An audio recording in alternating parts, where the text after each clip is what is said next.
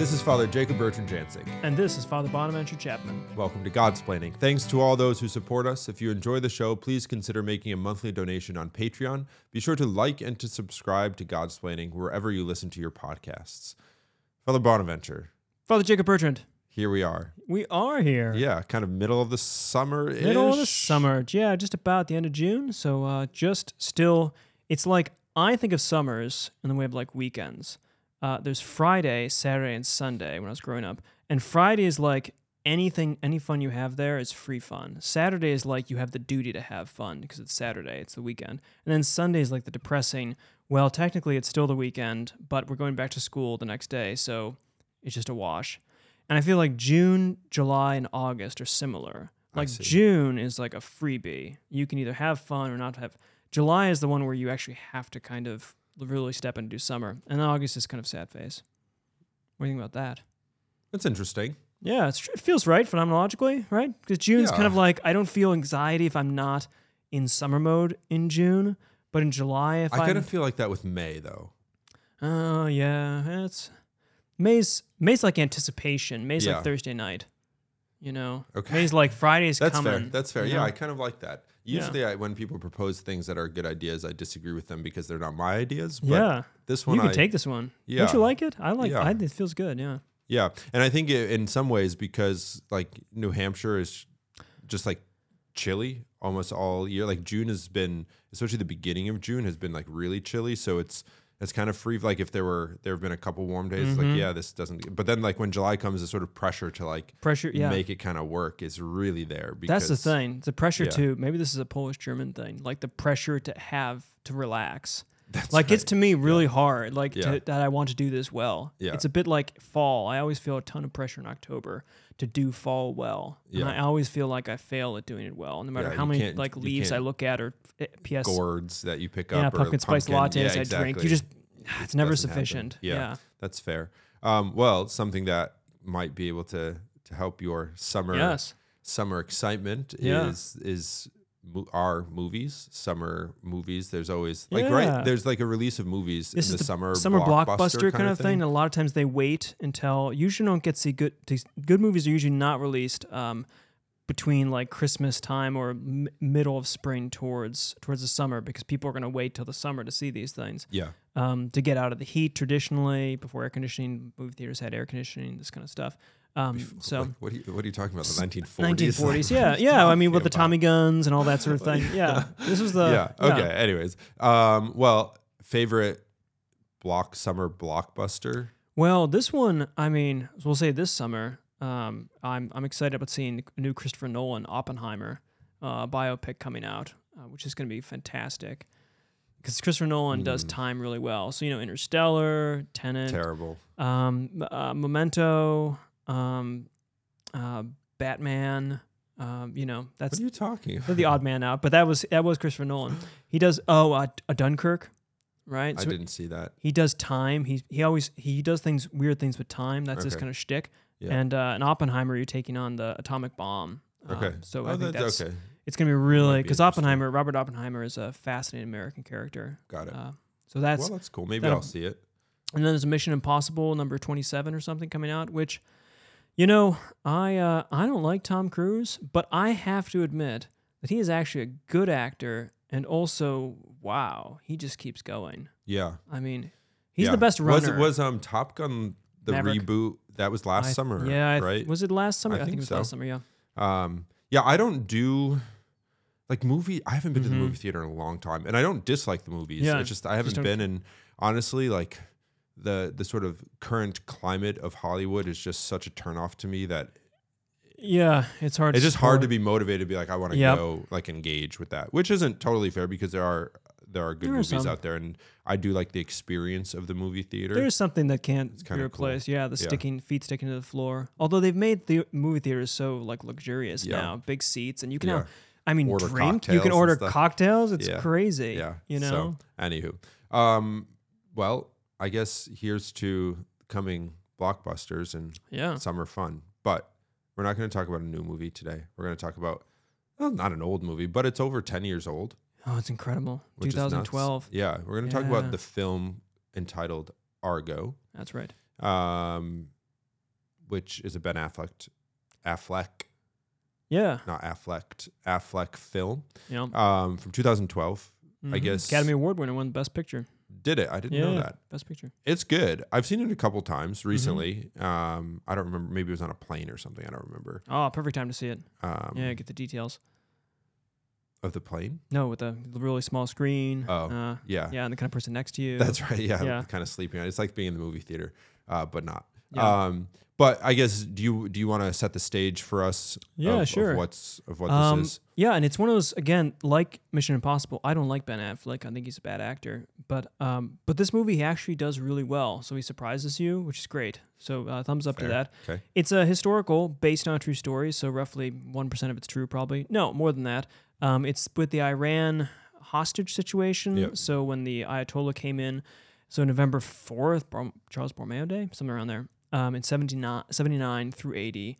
And of course, the hostages were released the day, I think, Reagan was inaugurated or something, which was a sense of, hey, we're not going to do the Jimmy Carter business. Okay, we're going to level your country if you don't give us these people back. So the hostage was released, but this is actually following 6 Americans who escaped the hostage situation and are stuck in the Canadian embassy in Iran in 80 and need to be extricated, but instead of have to find some way out. And so it involves a CIA agent, Tony Mendez, which is true. He's a real person, really did this, who has to come up with an interesting plot, a way to get 6 people out of Iran that don't have the right information to get out. So they have to have different schemes, and they decide eventually on going as a movie company such that he's a director, and these are like they have costumes, fashion design, director, associate director, producer, all this kind of thing. For a science fiction movie called Argo.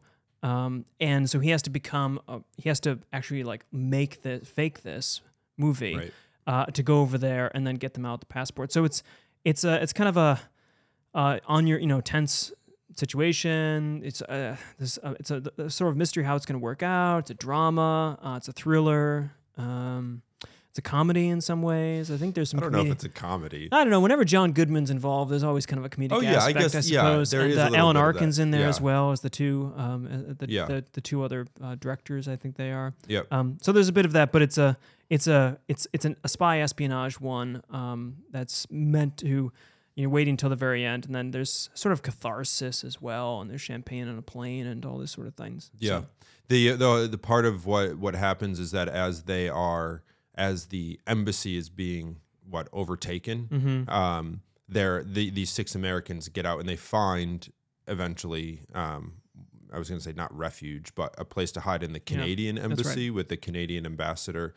And the sort of pressure or the kind of catalyst of the movie is that as the Iranians are going through the documents that have been shredded, they're putting together like the pictorial thing of the staff. There's a time limit for them to get out. They're going to, the longer they stay, the more likely the Iranians will find a picture who's X missing. number of Americans were there. X number of Americans have left or are still under the Iranian watch, and now 6 are unaccounted for. That's so that's as the movie's going and progressing. That's what's driving the plot.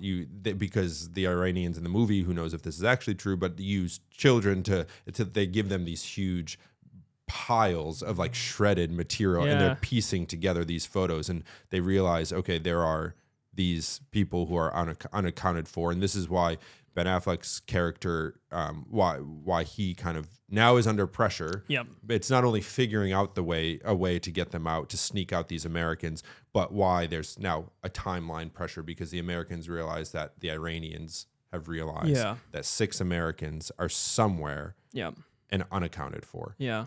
And it sets up, to my mind, the interesting part about this movie, other than the fact that it's the cinematography is good, it's a good movie as an artistic experience, but also the moral questions involved in it, the moral issues, particularly the virtues, and it brings, which art, I take one of the things arts ought to do is to bring to clarity certain exemplar exemplars or models of virtues or how we ought to act. Sometimes actually via negativa. Sometimes actually bringing the vices to total clarity. But in this case, it's a bit of a mix, I suppose. Although we'll get to that the vice part, potential vice later.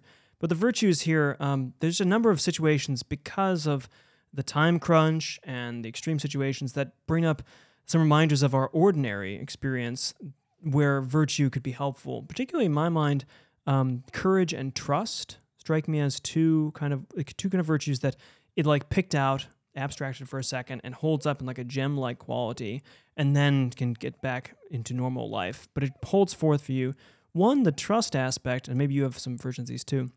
I'll just speak about trust.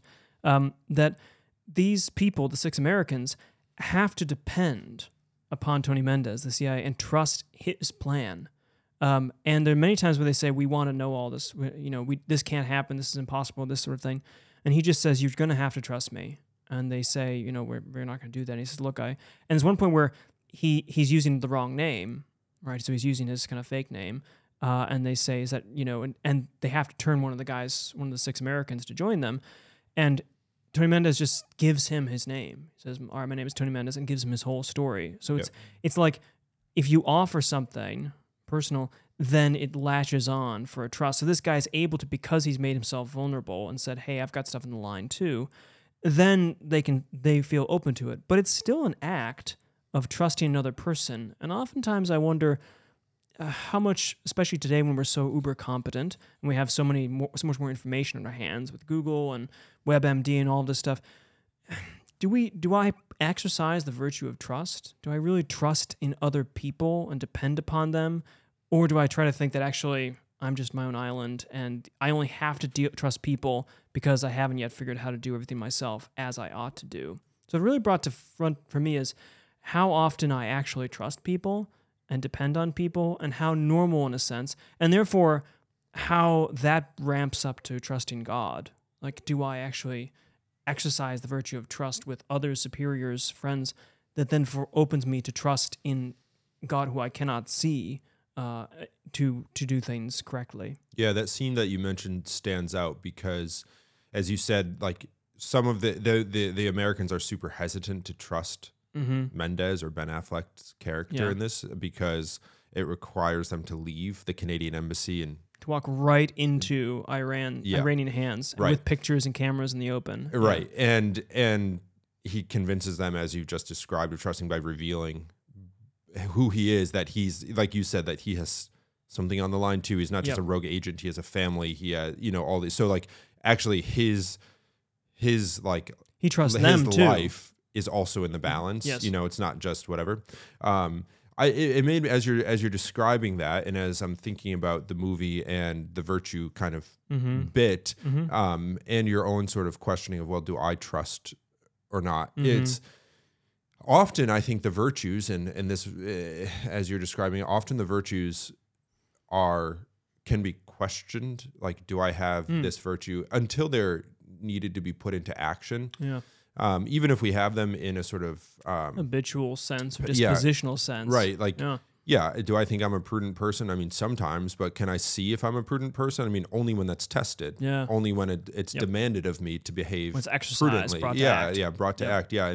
And same thing, I think, often with trust. We see this in the movie. Like, would these people before this, would they have said, well, we trust these certain... Yeah, probably they would be willing. But like in this moment when your life is in the balance or in somebody else's hands, it's like, do you? And I think as you're saying, then, well, now we ratchet it up to think of God on the day-to-day, in the day-to-day. Do I trust God? It's like, well, I think so.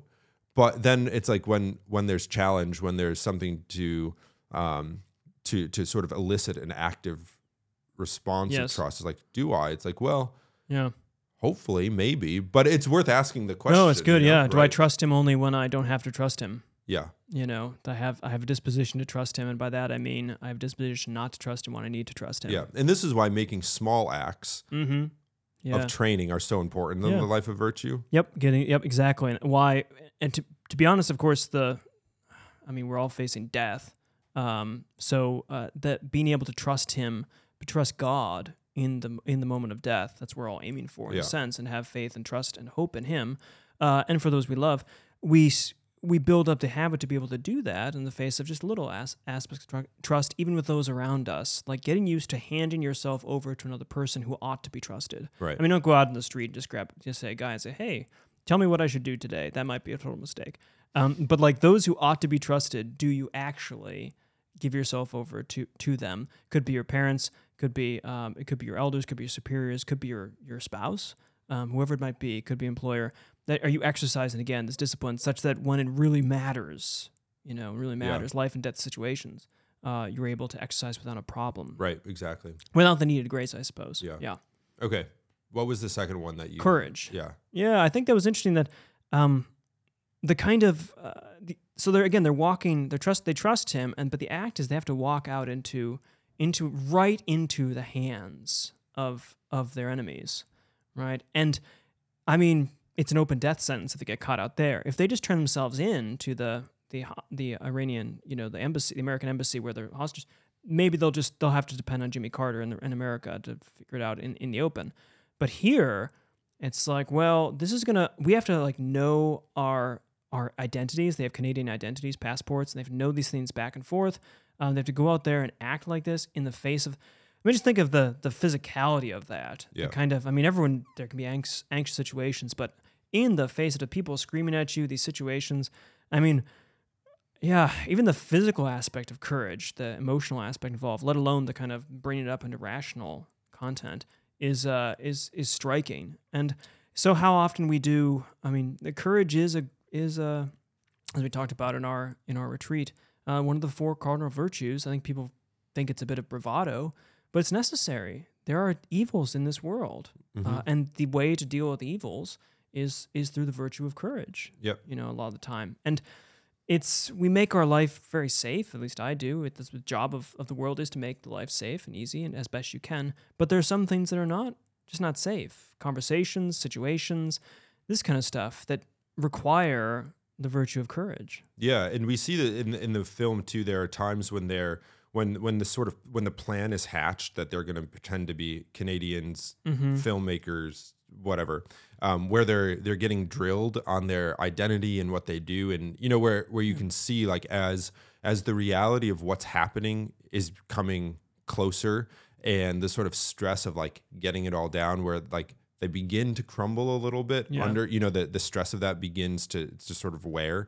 But it's there again in the sort of pressure cooker, like really here for these people in the face of, it's a life or death situation. They, they escaped the embassy, and in doing so have kind of made it worse for themselves. Like, well, in you can't go back, right? where you've stepped out. Yeah. Whereas the hostages are at the mercy of like the American government and the Iranians. These people, because they've escaped, they're being hunted now. You're either free or dead. You're not gonna be hostages. Right. You're gonna be free or dead. Yeah. So, but you see, as you're describing this need for the true virtue of courage, of fortitude to sustain in the face of death. Yeah. And it really comes to the fore in the moment. And I think this is the beautiful thing about the arts, is that it brings to clarity in a sensuous way. So sometimes you talk about the virtues, we read about them and this sort of stuff, and that's good for the intellect. But this really, in the imagination, like drills down. The imagination and the understanding work together. So in this, they bring out the virtues in a sensuous, imaginative kind of way. palpable. That then sticks. It's much clearer, I think. Yeah. And so it's really, and I think those virtues it does bring out nicely. Yeah. Okay. So a couple virtues. What about a potential pitfall with respect to not the film and the plot, but like with respect to vice? Yeah. Right. So the whole thing hinges on this sort of made up. Let's call it this kind of these aliases. Alii. Yeah. What's the plural of alias? Alii, maybe. Yeah. Whatever. The alias that they have set up for this group, which is totally dependent upon lying and deceiving. Seems that way. Right? Exactly. If we say lying, we've already given away the ghost. So that if it depends on lying, then it's already vicious. And this is a question. The other thing that this movie raised to my mind, and I have Kantian sympathies, so I think you ought not lie in any situation, which is also what Thomas thinks. And it raised my mind again, the kind of moral question of, wow, morality is tough because on the face of it, this whole espionage trick here is deception. So you're intending to deceive, mendacity, in some fashion, and you ought not intend or deceive intentionally, or even Thomas is actually stricter on this. You can even lie, follows Augustine on this, even though the other person knows you're not serious and you don't intend to deceive, but this formal aspect of it can be lying. But this is not even that case. This is a clear case that strikes to me, seems to me at least, or raises the question that of you're telling these Iranians that they're that these are Canadians. You're making this stuff up. It's not mental reservation of like, oh yeah, I know there's a film being made or this kind of thing. You're like, oh, I've been to Canada one time. No, they're impersonating other people. Yep. And when asked questions, and then so I try to set myself. The immediate reaction is something like, well, of course this has to be okay because these are Americans, and I think there's a sense of, well, in wartime or against such people who are criminals don't deserve justice. So Dietrich Bonhoeffer, not von Hildebrand, in his ethics books, at some point says that some people do not deserve the truth. And so he's okay with this. He's doing the context of lying to Nazis, the hard case. Yeah. And he says that they don't deserve it. So you're not lying to them because you can only lie by when you ought to offer the truth. And since they don't deserve the truth, you're not lying. It's like something playing with kids. And you might think that applies to Iranians. But you also might think that's a horrible analysis of what lying is. Like he's just wrong about that. And if that's true, then espionage, sure, in this case at least, sure looks like lying. And then it just looks like the ends justifying the means. Like we got to get these guys out. How can we do it? Well, we can either kill someone's grandmother, or we can lie, or we can do something else. Well, these first two are sins, but we should probably lie instead of kill someone's grandmother. That's tricky. So, but again, how do you do, I mean, we have a whole CIA, we have this, the CIA, which I assume is not just they're not designed to lie, but it does raise a question of the modern world, especially as the complications involved there. We may even have CIA people listening to this right now, listening in as listeners, not just as like tapping it for their purposes. I doubt we're being tapped into. I don't think what we have here is like high key enough for anything, but who knows? What do you think about? I mean, what do you think of it? You're pretty strict on not lying. I mean, as much as you can be, I suppose. Yeah, it's like the principles are clear. Mm-hmm. Yeah, like the definition of a lie is doing something or speaking with the intent to deceive. Yeah. And if we're following that, and like the circumstances, the circumstances don't make an evil thing. Can't change good, the form of the act, right? Yeah. So at least in this the case, circumstances can make a good action bad, but they can't make a bad action good. Yep. So unless we're coming up with some other definition of what's being done here, it seems to leave us in a pretty tight moral spot. Yeah, they should. And I think kind of this is I know a sort of not like a hot topic or a hot like issue in like the grand scheme of things, but in like the moral dilemma of like, were the Nazis entitled? Are they entitled to the truth? And that that's as far as like moral dilemmas, it's there as a classic example of a moral dilemma. Right. So there has been a lot of thought on this, and it really depends. If you're looking at the literature on it, it really depends on sort of what you subscribe to. Are you following Augustine Thomas, or even Kant here? From that, or are you following some probabilist or something? And you can justify that this is wrong or that this is right. It's tricky, and this isn't an episode on lying and drilling down on that, where we'd have to actually make the distinctions here and perhaps throw compare the theories, because no one on the Catholic side or the Christian side would want to say, lying is okay if it gets good stuff done. So even those, it's a bit like the double effect cases. Even those who would say actually there's nothing wrong, just like bombing of Hiroshima, for instance. You would make a case that actually that was not an evil act for ends justifies the means, but under this aspect. So it gets involved with intention, description, a little more complicated, but it does raise it. It should at least brings to conscience my mind that this is a good aspect of it. that the modern world presents us with situations that we might not even think about are dangerous. And we might just assume that things are obvious in this way. And they're not always. There are bad cases. Let's put it this way. I've been talking about the kind of courage in the face of death. And martyrdom is a thing that the Christians in the early centuries kind of cared about. They thought this was actually not a bad thing. Right. It was bad under one aspect, but it wasn't something to be avoided at all costs. And I think once Christendom, this is a larger historical story, but once it kind of sets in normalized, I think we do sometimes, which is why it's good to read the early accounts again, forget that this world is not really our world. We're here on loan. We pay our rent. We help out a bit. We've furnished the place a little better. But at the end of the day, the prince of this world is not the king of this world. The king of the world is Christ, but the prince of the world is Satan. Yeah. And that it might come to a situation where you've no seemingly naturally good option, and you need to choose the right situation in there that's the right supernatural option or the right faithful option. Now, a final point about this, just from the philosophical perspective, is that perhaps on the broader terms, bracket this movie, and think about espionage and CIA. You might think, oh, the God's Plan guys say that you can't be a part of the CIA.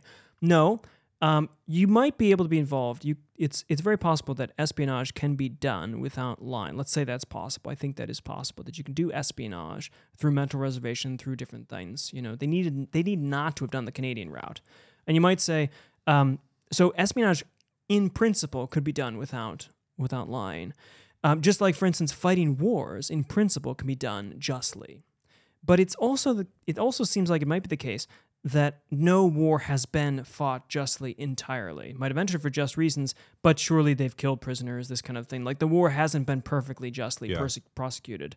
And you might think the same thing, that in principle, which is how you set up institutions, in principle, espionage can work very carefully, but without lying, but that in practice, this almost never has happened.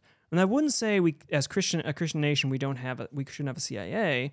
It would just say to realize that it's tricky, and we try to move towards perfection, and not get sloppy about it, and keep our ideal at center. Just like when we fight wars, just because we're not always going to be perfect, doesn't mean we say, well, forget it. I think that's it's an important principle to remember that. Yeah. So, by way of kind of wrapping up, I think in addition to just being a good film and kind of suspenseful, fun to watch kind of thing, interesting, historical to some degree, at least in its premises, maybe not. It does bring to, as you had said already, art here brings to the fore in a sort of palpable, kind of sensuous way these experiences of virtues, of potential vices, of rather than just reading or kind of abstracting about them kind of in a setting, in a situation that then develops or allows for the development of further thought and consideration, which I think is always provoking when you're watching or reading a novel or something like that. Seems like it's one of the only reasons you ought to really watch movies. Yeah. Other than pure entertainment, it's nice to also have something that's entertaining and educative. Yeah. So check it out. Argo, Ben Affleck, 2012. That's right. That's us. Great. All right, all. Thanks for listening to this episode of Godsplaining. Follow us on Facebook, Twitter, Instagram, like, subscribe, leave a 5-star review. If you'd like to donate to the podcast through Patreon, follow the link in the description. Also in the description, you can follow links to shop Godsplaining merchandise and to check out our upcoming retreat offerings. So especially our August retreat, our men's retreat in Brevard, North Carolina. And check it out there. Gentlemen, if you're interested in coming, we're excited to have you. So thanks for tuning in. Know of our prayers for you. Please pray for us. And until next time, God bless.